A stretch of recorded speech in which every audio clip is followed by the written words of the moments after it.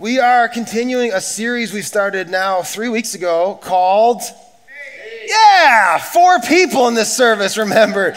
Wow, that blessed me. My goodness. The other services were like, we don't know, Pastor, we haven't been paying attention. I don't know. We are in a series called Made, and what it's all about is connecting to our design. And we're suggesting that maybe the reason we're experiencing difficulty in our life, maybe the reason we're experiencing some dysfunction, disappointment, disintegration, different difficulties, and even in our culture, maybe it's because we've lost sight of our Creator and that we've been made. And maybe there are purposes and ways by which we've been designed that are going to unlock flourishing in our life. And so that's what we've been seeking to do over the past few weeks. And we started out with the groundwork of where we belong in the universe. I started with a small topic, right?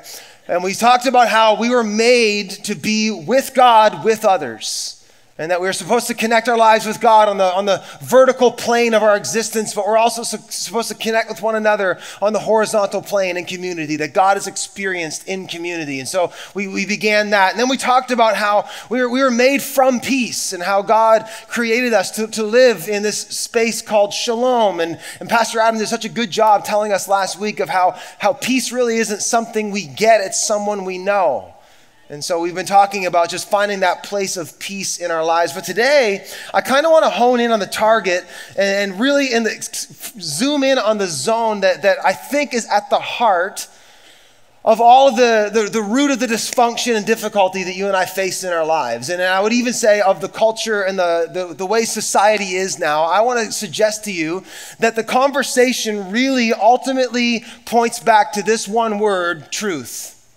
I want to talk to you today about truth. Back in the late 90s, a man named Dallas Willard, he's a theologian, one of my favorites, he wrote an essay called Truth in the Fire. And he said that we've actually come into a place in human history where we have begun to redefine what truth actually is. And we're beginning to change the definition of it, but he posited that you can change the definition all you want, but truth is what it is.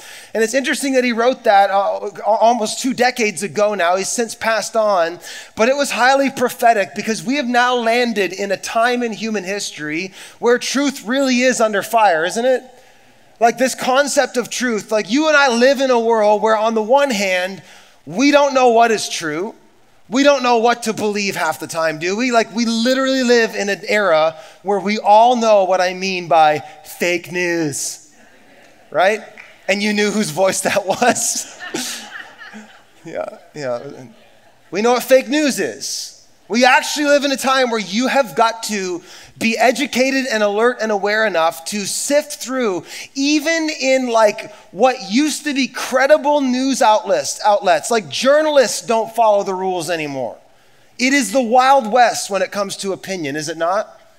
And so what has happened though is we live in this world of fake news and disinformation. Did you hear Mark Zuckerberg this week say, literally, he verbatim said, Facebook is full of disinformation. We can't control it. Just be aware. Is basically what he said. Like half of the things you're reading is coming from someone with an intentionality to engineer how you think. Isn't that crazy? We live in a time of fake news and disinformation, but I think that's caused a reaction in us. To the point where I think now we also live in a time where we basically shrug our shoulders and say, well, nothing is true. And simultaneously, everything is true. Because if it's true to you, I guess that's true. Don't we live in that time?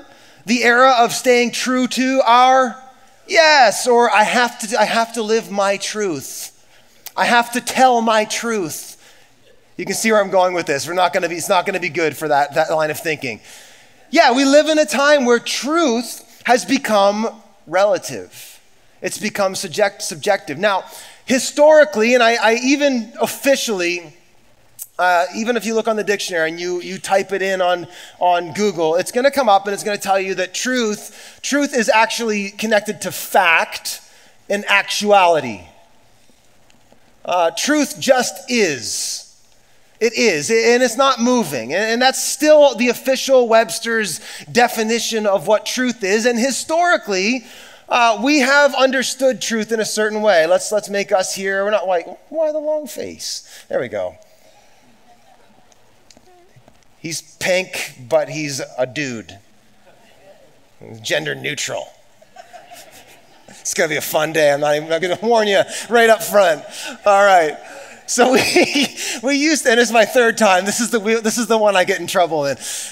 We used to believe, so just bear with me for a minute. Can you lean in though with me today? We're gonna do some like paradigm work, and I hope it's gonna help you and give some kind of a new lens when you leave this place to kind of look at your life. But it used to be that the conversation surrounding truth it connected to our paradigm. So this is our paradigm and what we believe to be true. So inside right now, the framework of your paradigm, you have a belief system. And here's what you need to know. Whether you realize it or not, your life is running on the rails of your beliefs. It is guiding and directing the decisions you make, the values you have, the relationships you hold, your priorities. Your belief system are the rails for your life. It's guiding and directing where you go, your beliefs. And it used to be that belief we believed was subjective and it was relative, correct? It was relative into our experience, and this truth was objective. At the end of the day, it's not really going to move for you. And so our experience with truth was about corresponding our belief, hang with me, with what is actually true. That how well what we believe is true corresponds with what is actually true determines our level of satisfaction in life. That's generally how we are operating. Like the times you've been disappointed. What is disappointment? Disappointment is when you believed in something and found out it was not true. Disappointment, there's a gap. Dysfunction usually comes because the rails of your life were on a belief system that led you into a wall, correct? And so you had a belief system that wasn't aligned with what is actually true. And that is where the rubber meets the road. And the difficulty of all that is we now are in a time where we've begun to redefine truth. And we've begun to kind of reverse this, where we're now saying, no, truth is now subject to my understanding and my feelings.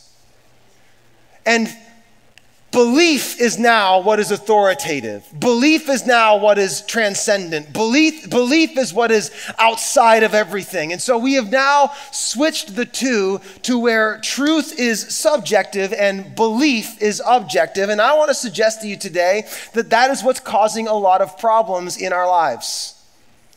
Because the hard part about this conversation is you can want something to be true and believe something is true, but in the end, what is true is going to be what is true.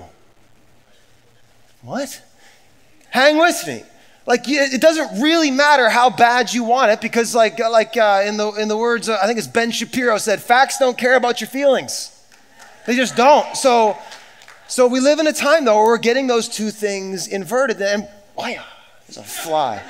He's been bugging me all weekend. He's been after me.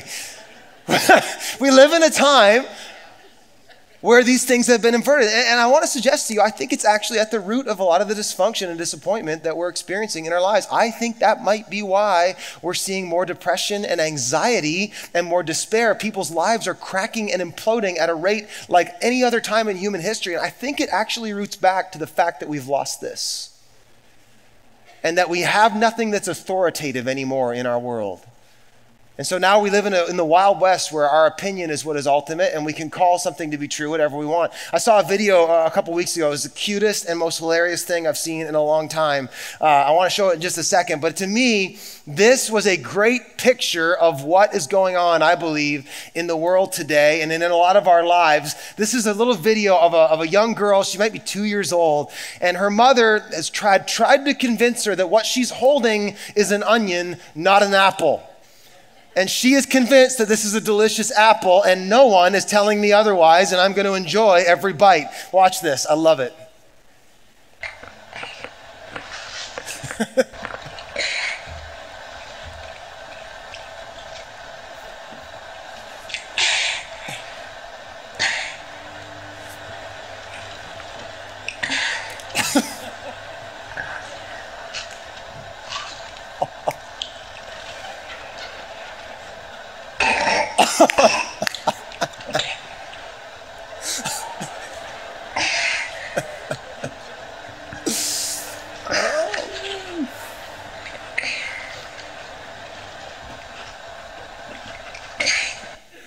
Oh my goodness.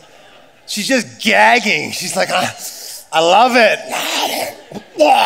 She's watering, her eyes are watering. She's trying to keep it down. It's hilarious. And I was like, you know what? That is how a lot of us are living.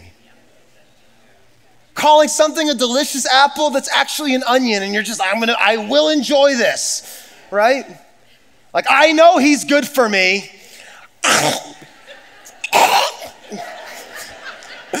Right?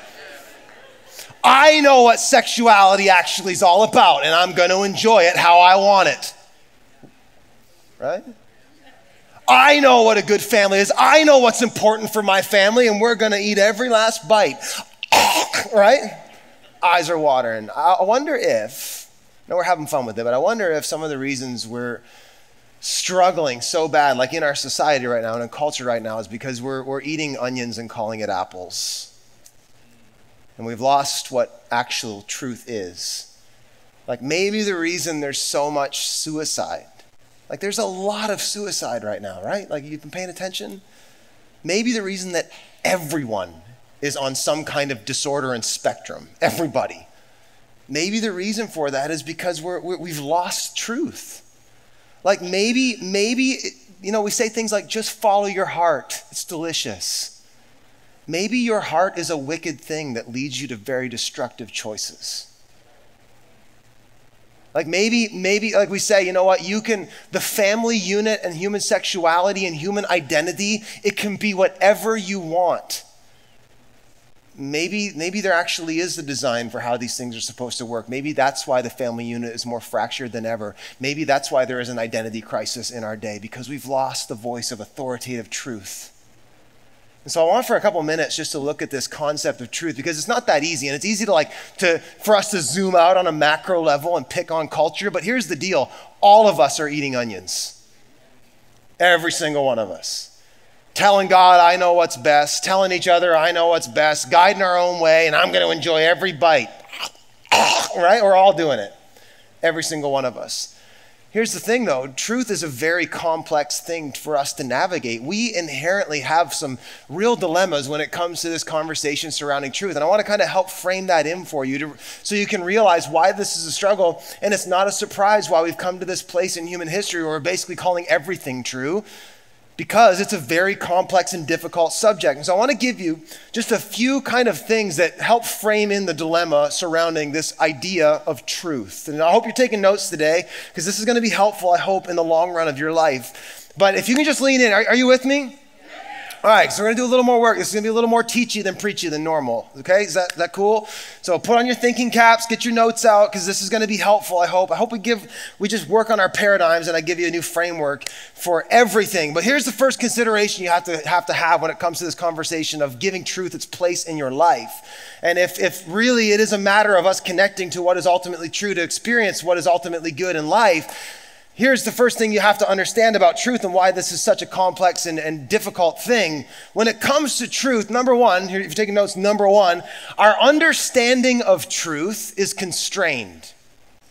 Our understanding of truth is constrained. What do I mean by that? I mean that there are limits, and frankly, very low limits to what you and I, as smart and as brilliant as humans are, that we've created telescopes and computers, and modern science is a wonder, but you've got to know something from the beginning when we get talking about truth, is that from the get-go, there are things that are far beyond, things that are true that are far beyond our ability to grasp or understand or imagine. That we are limited in our understanding. Not just your husband. All of us are limited in our understanding. Every single one of us. This is why the Bible says that fear of God, fear is the beginning of wisdom. Why? Because wisdom starts with humility. True knowledge starts with humility. And here's the thing. I think the first thing we've lost in our society, in our culture today, is our humility when it comes to the mystery of the universe. When it comes to this reality that, you know what, there's so much that we don't know. Our confidence in science has become an idol. It's become an idol, and it never used to be that way. I was driving home from youth group on Wednesday night. I don't go to youth group. My daughter was there. My daughter is in youth, y'all. What is this? And I'm driving home, and she's like, Dad, we're doing a new series. And I'm like, oh yeah, what's it about? She's like, it's called At Odds. And I go, well, what's that about? And she's like, it's about things that you think might be at odds, but in the end, maybe they're not. And I go, what do you mean? She goes, well, today we learned about how faith and science aren't at odds. Did you know that? And I'm like, well, yes, I did. And she's like, yeah. She goes, faith and science. Like sometimes people will tell you like, I believe in science, so I don't have faith. But actually, she goes, Dad, did you know that science was actually created by believers?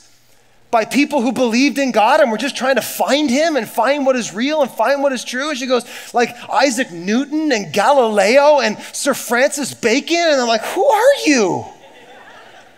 It's like when I was 11, I was worried about Mike Tyson's Punch-Out and saving Princess Zelda. What are you doing, Francis Bacon?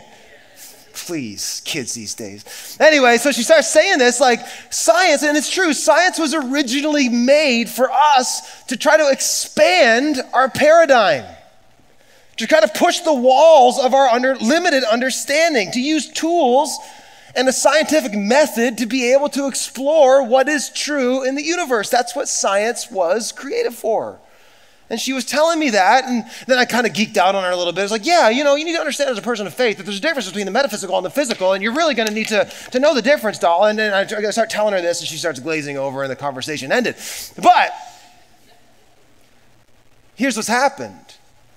Human beings, we came up with the scientific method, and we've discovered amazing things about the universe. And it's incredible, like even when you use science, you ever go on like YouTube and you type in like the scale of the universe? You ever do that? And it'll show you how it'll show you the size of our solar system and how you can get 1 million Earths inside of the sun. Whoa, right? And then you can get, there are 100 billion suns, they think, in our galaxy. Our galaxy, like the Milky Way that you look at night, like we're in that. Does that start to go, right? And then they think that there's like 100 billion galaxies in the known quantifiable universe, which is like, we know like they think 1% of it. And it just starts to warp and stretch your imagination to the point where you just hit the wall, right? Don't you? Yes? Yeah. But what's happened though is, instead of hitting the wall and throwing our hands up in worship and saying, there's things I don't understand, God, and like it says in Isaiah 55, your ways are higher than my ways, and your thoughts are higher than my thoughts, and what I don't know causes me to humble myself in worship and submit myself to higher laws and higher truths. What's happened is we kind of pen in ourselves at the end of our understanding. And we stop looking beyond that to what is true, and we basically operate right here in this kind of zone of relativity on our understanding. And that's what's happened with science. That's what's happened in our day and age. And now you can listen to certain atheistic scientists that, they'll speak in terms of discovery, but they have no room for the metaphysical. They have no room for what's outside of space and time. And I wonder if we're ever going to get back to the truth, we first and foremost have to realize something, that we are limited and we are constrained in our ability to understand what is true from the beginning. Like, let me say it like this. We're talking about truth today. You and I have a huge handicap when it comes to trying to even understand truth. Our brains are limited. And there are things that are true, that are currently true, that you and I don't know are true. And just because you think something is true doesn't necessarily mean it's true. Has anybody found that out to be true? Like some of you, like just because you think your car is parked outside in the parking lot, just because you think that's true doesn't mean it's true. In fact, if you have a green Camry, we towed it because you parked it in front of the fire lane. So anyway, I'm just joking, I'm just playing. But you ever had something stolen you thought was there and then it's not there? Just because you think something's true doesn't mean that it's true. And so we have to come to this conversation with a great deal of humility. Just because we don't know something doesn't make it any less true. How many of you have ran headlong into a wall of truth you didn't know was there? Boom, and you hit it. Truth is unmoving. It's uncomfortable sometimes, isn't it? It's like a rock. We'll get to that. So first and foremost, truth is a struggle because we're limited. Say, I'm limited. Didn't that feel good? Yeah. Take the pressure of the universe off. You were never made to understand or hold the weight of the world on your shoulders. So take a deep breath. We're limited. Here's another part of our dilemma. Number 2, write this down. Our detection of truth is contentious. Contentious. I put a lot of work into getting good C words, so I hope you appreciate that. It's contentious. What do I mean by that? I mean it's questionable. It's debatable. In fact, there's increasing evidence in the scientific community and the sociological community that we as human beings are hyper prone to believing things that are true that are actually lies.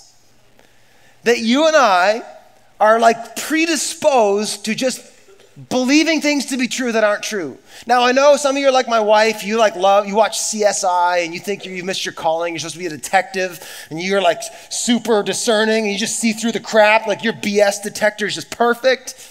I got news for you, actually. The data shows that we are very, very, very prone to believing lies. And in fact, our BS detector, our lie detector is switched off at birth. We come out believing lies. And the Bible says that. The Bible says that. The Bible says things like we were born in darkness. Satan has blinded the minds of unbelievers, set up strongholds to keep us from the knowledge of God. The Bible says we are born blind in the dark. This is what it means when Jesus says, I am the light of the world. I've come to illuminate what is real and what is true. So the Bible says that, but actually there's growing stuff outside of the community of faith that's saying, yep, we all fall for lies all the time. I read a book this past fall, it's still the fall, but it was the last month, called Talking to Strangers by Malcolm Gladwell. Any Malcolm Gladwell fans? Good, we got like 7 more readers in this service than the other one, so that's good. Yeah, he wrote a book called Talking to Strangers, his newest one. It's really interesting, and in it, it's all about how we navigate like sociologically with each other and how we relate to one another. It's super interesting.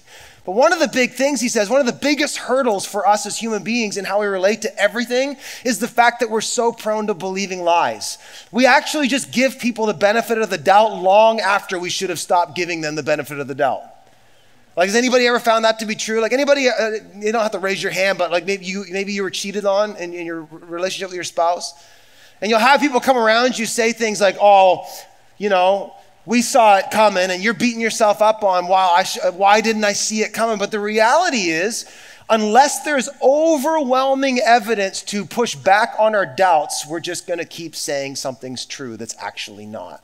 And Gladwell uses this whole chapter 3, called The Queen of Cuba, and he talks about this woman. She was a Cuban spy back in the 1990s named Ana Montez, and she infiltrated the CIA, y'all. You know what the CIA stands for? Central Intelligence Agency.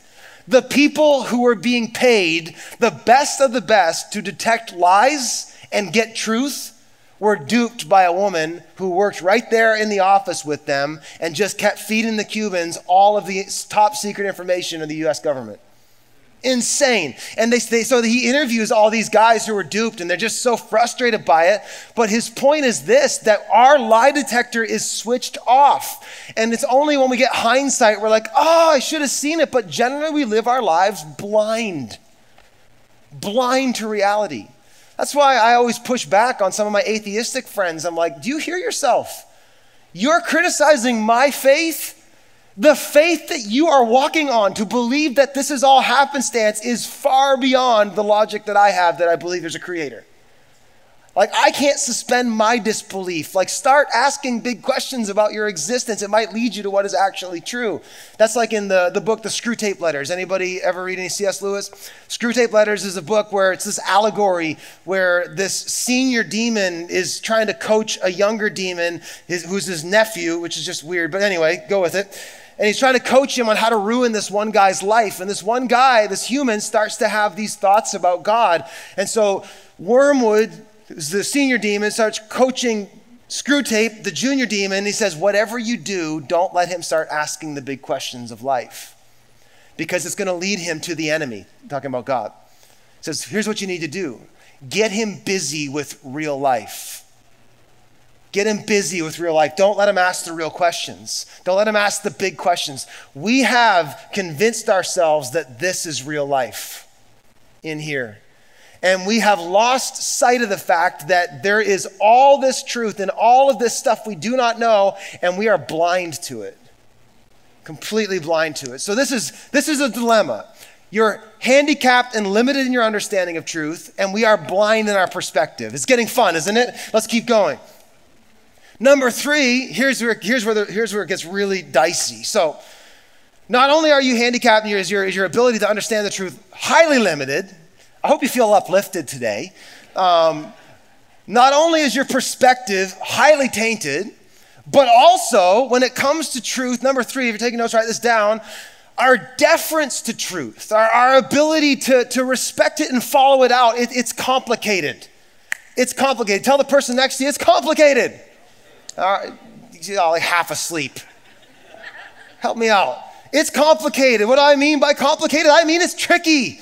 How many of you have figured out that when it comes to things being true, something can be true in this way, but not true in this way? Has anybody ever found that to be true?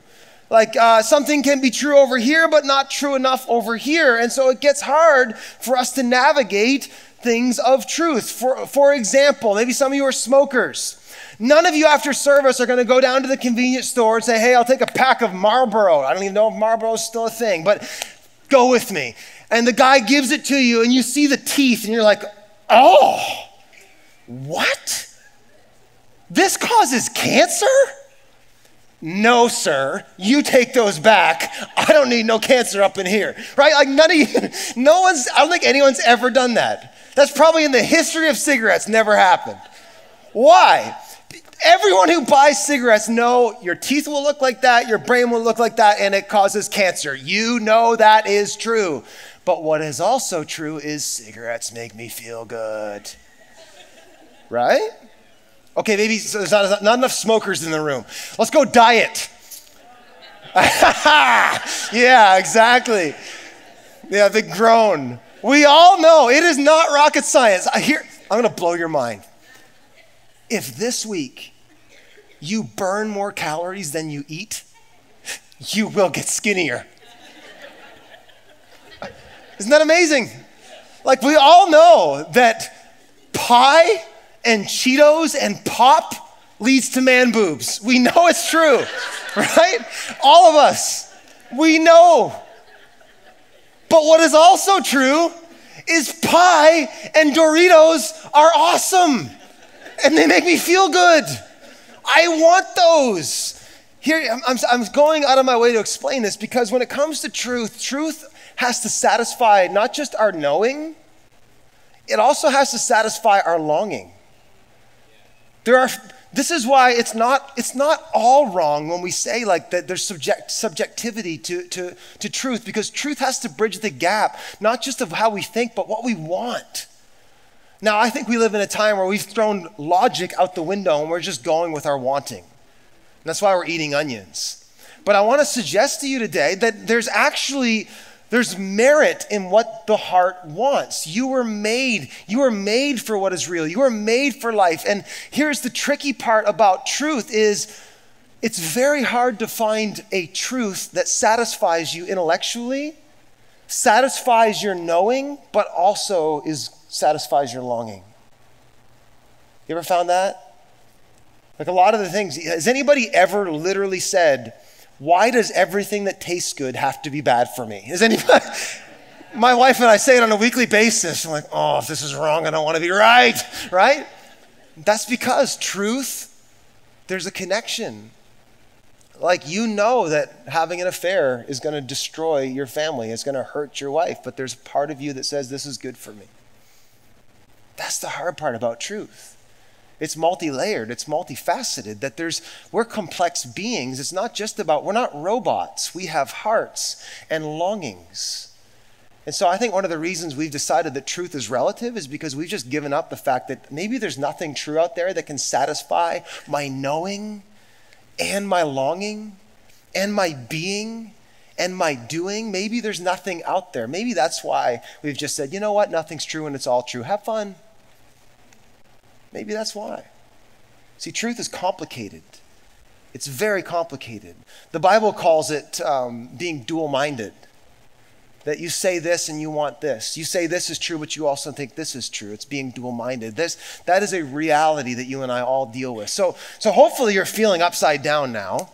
and you're feeling very blind and very limited and very like, okay, well, what do we do? Well, I want to get you to the point, but there's one more area of stress I want to put on us first. Can we do that? Here's the last part of the dilemma.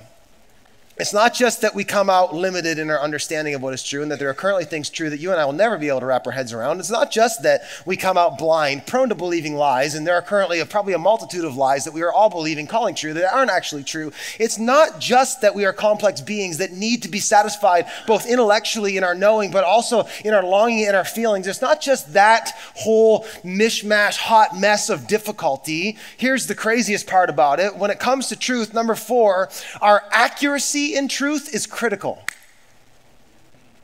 Our accuracy in the truth is critical. Like, we have to get this right. Like, I don't know if you've woken up and thought about it this way or not, but like I said earlier, your life is currently riding on the rails of your belief. And if what you believe is not right, and I don't mean just right for today, I mean right for tomorrow and right for the next day and the next day. And I don't just mean right for you, but right for those you love and those you live with and the region that you live in. And I don't just mean for this year or next year, I mean right forever and ever and ever and ever.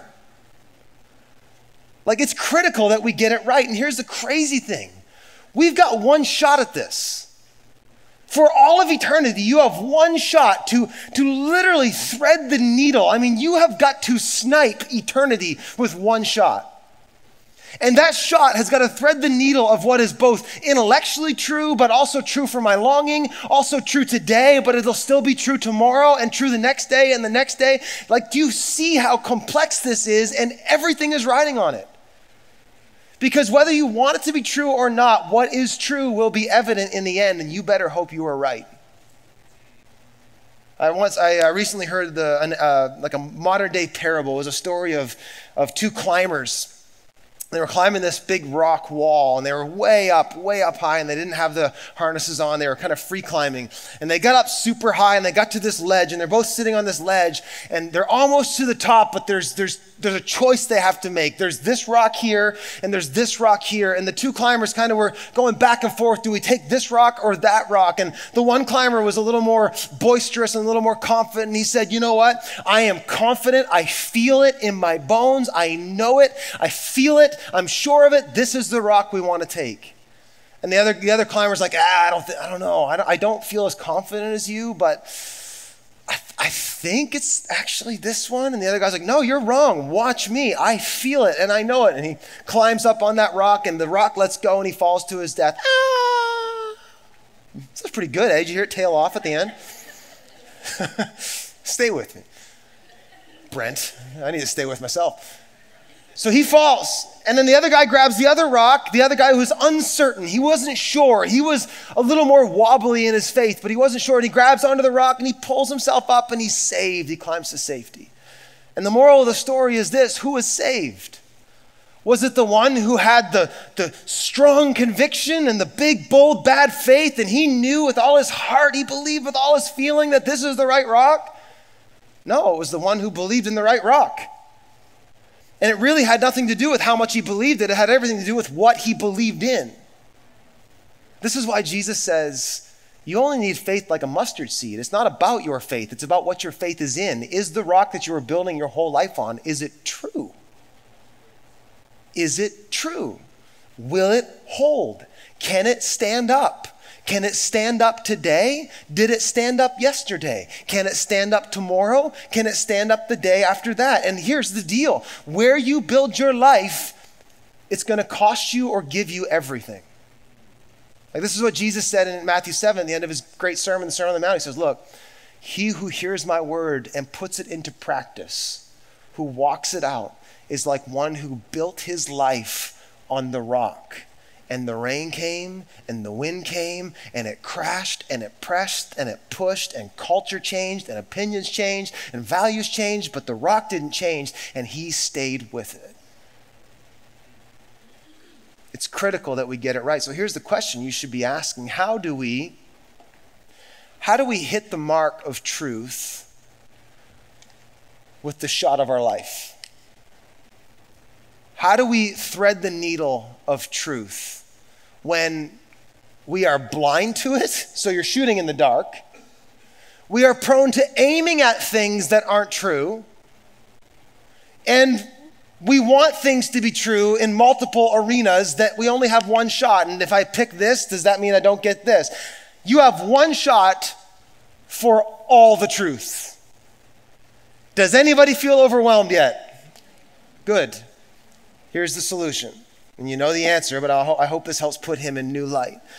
Our provision. So the problem of truth, and here's the provision. Our provision, our means of truth is Jesus Christ. Our means of truth is Jesus Christ. The gospel is this, like it says in John 1, in the beginning was the Word, the Logos, the truth. And the Word was God, and the Word was with God. And it says, behold, the Word became flesh and dwelt among us. Here's the amazing thing about the gospel. The gospel is that truth came into our understanding. It's infinite, unknowable, unimaginable, almighty, omniscient, omnipresent, omni-everything. It's that God coming into our understanding in the person of Jesus. That's what the incarnation is. It's infinite. It's infinity coming into the temporal. It's transcendence coming into relationship, relativity. Think about it like that. That's what the gospel is. That's the eternal, unknowable truth becoming knowable. I love how Eugene Peterson puts it. It's like, in the beginning was the Word, and the Word was with God. And behold, he says, the Word became flesh. The Word put on body and moved into the neighborhood. Truth moved into the neighborhood. That's what Jesus is. And then you start, if we had time, we could flip through the Gospels like Matthew, Mark, Luke, and John. And they start saying things that if you think about it in this terminology of truth, they start saying things like when Jesus would teach, they'd say, we haven't heard anything like that. He teaches as one with authority. What's authoritative? Truth. Authority is when some lie hits up against what is true. They ever see, or when something that is less true, so to speak, hits up against something that is more true. Again, we're getting relative, but bear with me. They said he teaches as one with authority. It's just the truth. But it wasn't just his words that were true. His deeds were authoritative too. What was he doing when he was going around touching people's blind eyes and bringing them to life, saying, I am the light of the world, not just intellectually, but physiologically, physically. Again, it's the truth of God who operates outside of our limitations coming in saying, if I say blind eyes be open, they're going to open. If I say fever break, it's going to break. If I say chains be broken, they're going to be broken. If I say I want to walk on water, I'm going to walk on water. If I say she's just sleeping, she's just sleeping. If I say Lazarus, rise and get out of the grave, he's going to get out of the grave because I don't operate in the limits of your existence. So he moved and taught as one with authority. And then he gave this one invitation. He said over and over, he says, come follow me. Follow me, follow me, follow me. That's the invitation of Jesus. When he says believe in me, we have separated and divorced belief from faith. Not in Jesus' world. See, in our day and age, you can believe something but not put your faith in it. When Jesus invites us to believe in him, it means we actually aim our lives at him and we follow him. This is about discipleship. This is not about checking some belief box off. This is about following him. But his invitation was, follow me, come this way, come this way. I am the way. He says, I am the light. He says, I will illuminate your path. So he says, follow me. And then over and over and over again, he said many times, in fact, in a variety of different ways, he kept saying, I am. I am. And when we hear that, we're not just hearing, we don't hear it the way that they would have heard it in that day. When he was saying I am, he was claiming deity. He's saying, I'm God. He says, I am the bread of life. If you want satisfaction, the satisfaction that your heart longs for, I am the bread of life. I am the living water. He says, if you want, I am the rock. He says, I am the gate of salvation. If you want salvation, he says, I am the light of the world. If you're looking for illumination and revelation, I am the light of the world. What's he saying? He's saying, I literally am the truth that is outside of your understanding that you are trying to get and connect with. And here's kind of he puts it all together in John 14. Look at this, and I hope you never see this the same way again. Are you still with me? We're almost done. I wanted just to get to this one place today. Look what he says in John 14. He just told the disciples, I'm going to go. And they're freaking out because they don't understand what's going to happen next. But then he kind of contextualizes everything about who he is. Look what he says. He says, I am the way, the truth, and the life, and no one can come to the Father except through me. Now, if we pulled that statement out and we put it in the kind of marketplace of ideas in our culture, that is a very exclusive statement, isn't it? No one, he says, can come to the Father except through me. But it's also hyper-inclusive. Everyone can come to the Father if you come through him. He says, I am the way, I am the truth, I am the life, and no one can come to the Father except through me. And then look what he says. He says, if you had really known me, you would know who my Father is. From now on, you do know him and have seen him. What's he saying? He's saying, I have come to reveal the Father. And if you know me, you know the Father. I am the way, the truth, and the life. Now, let me put it a different way. What does he mean by the way? We talked about how your life is running on the rails of your belief. The way you are going is about what you're believing currently. That's the paradigm. So your choices, your decisions, your values are all built around what you believe. And Jesus says, I am the way. So he's saying, aim your life at me, make me your belief system, and then what's he say? I am the truth. Now hang with me. If I aim my life, my belief at him that is true, I will hit what is true and I will have life. Let me illustrate it like this, because I feel like I'm not saying it as good as I want to. I went fishing with some of my buddies back in July, and there were no fish. So what do 4 men do in the woods when there's no fish? You shoot stuff. So we got a gun and we started shooting targets. Some of you vegans judging me, get out of here. I mean, you're welcome here, but I shoot stuff once in a while. Not an animal. We just I didn't shoot an animal. No animals are harmed in the filming of this sermon. It was so touchy. But we had this little metal target, and we were taking target practice, and it was just a little 22 caliber. Pa-ding, pa-ding. It was fun.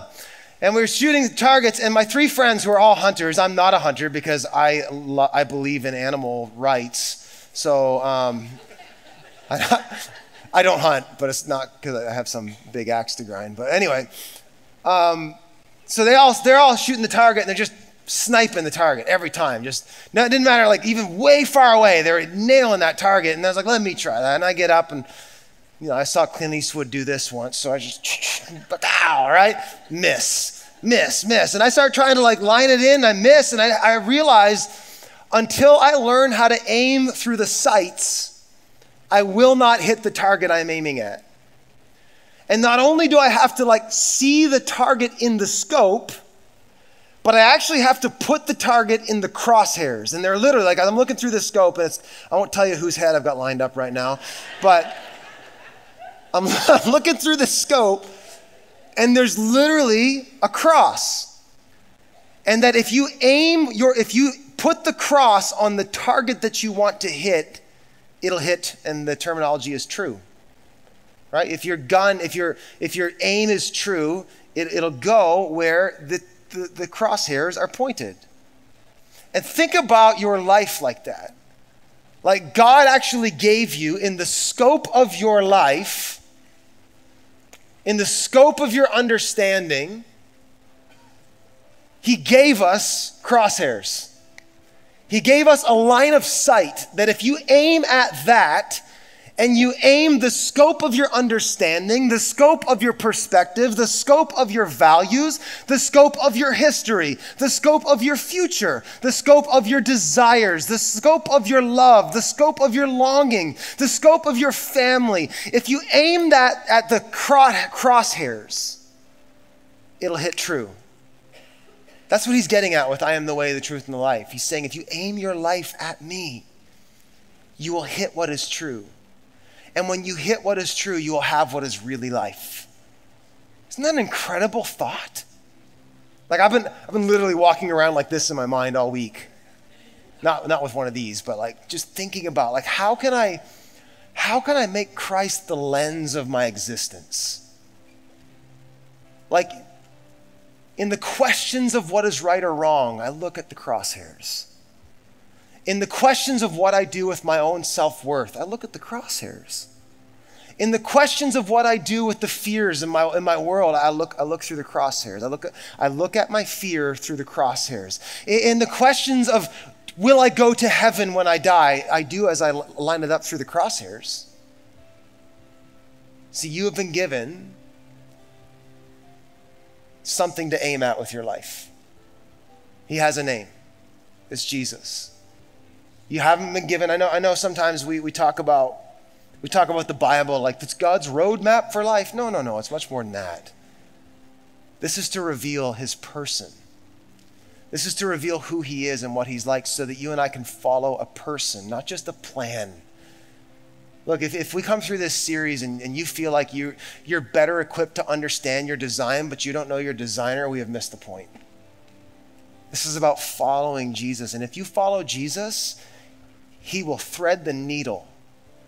He is the one that is true enough to satisfy your intellect, to satisfy your knowing and your not knowing, to satisfy your longings. You know what I've found as I follow Jesus? I still long for things that aren't true and that aren't good, but he is gradually changing my longings. It's incredible. As you follow him, he starts to shift your heart and your desires. The Bible says that he came to give us a new heart, to replace our heart of stone with a heart of flesh. And that happens as we aim our lives after him. We follow him. He starts to change our lives. He's the truth that satisfies us. He's the rock that we build on that will not be moved. Let me read it one more time. Would you stand with me? I want to read it one more time and see if it hasn't taken a little bit of different light. 1 John 5:20. And we know that the Son of God has come and has given us understanding so that we may know him who is true. See, truth is someone. Truth has a name. It's Jesus. So that we may know him who is true. And we are in him who is true. So as you line up your life on him, you are standing in the truth. Isn't that amazing? If you want to know what truth is like, look at Jesus. You want to know what God is like, look at Jesus. You want to know what love looks like, look at Jesus. You want to know what righteousness looks like, look at Jesus. You want to know what glory looks like, look at Jesus. And if you want to hit that target, stand in him. And we are in him who is true. Someone needs to hear that today. You're not in him because you figured out how to get your life to him. You're in him because you've looked in his direction. You said, I'm setting my sights on him. That's the way of salvation. You align yourself with him. Is this making sense? And we are in him who is true, in his Son, Jesus Christ. He is the true God and eternal life. The proverb says, trust in the Lord with all your heart. Lean not on your own understanding, but in all your ways acknowledge him. Align your life with him, and he will direct your path. Let's receive that this morning. Let me ask you a question to some of you. What are you aimed at? What is your target? And are you aiming blind? What are you lining up with? Do you have the crosshairs in your life? What are you building? What's the rock that you're building on? And is it true? I'm going to pray together. In just a minute, I'm going to just pray. We've been doing this all weekend. There have been people deciding to put their faith in Jesus and align their lives up on him. I want to give you that invitation. But for the rest of us, let's just reset and dial in the scope of our life and say, Jesus, we're setting our sights on you. Like it says in Hebrews 12, it says, fix your eyes on Jesus, the author and the finisher of our faith. So Father, we thank you today. We thank you that you've given us truth. We thank you, Lord, that you've not left us in our own blindness. We thank you that you've not left us in our own confusion.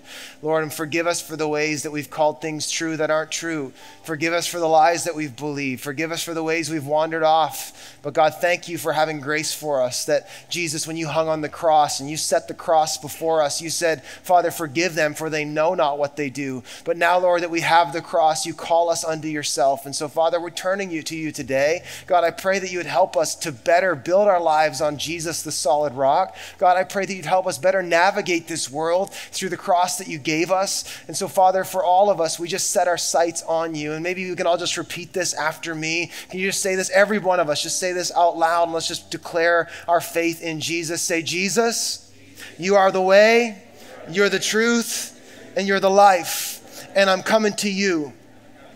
Forgive me of my sins. I give you my life now and forever. Amen. Amen. Hey, we hope you enjoyed the message today. If you want to stay up to date, go ahead and click subscribe to follow us on YouTube. And hey, if you want to partner with us in getting these messages farther, you can go to our website and find out ways that you can give and help us get the good news of Jesus further than ever before.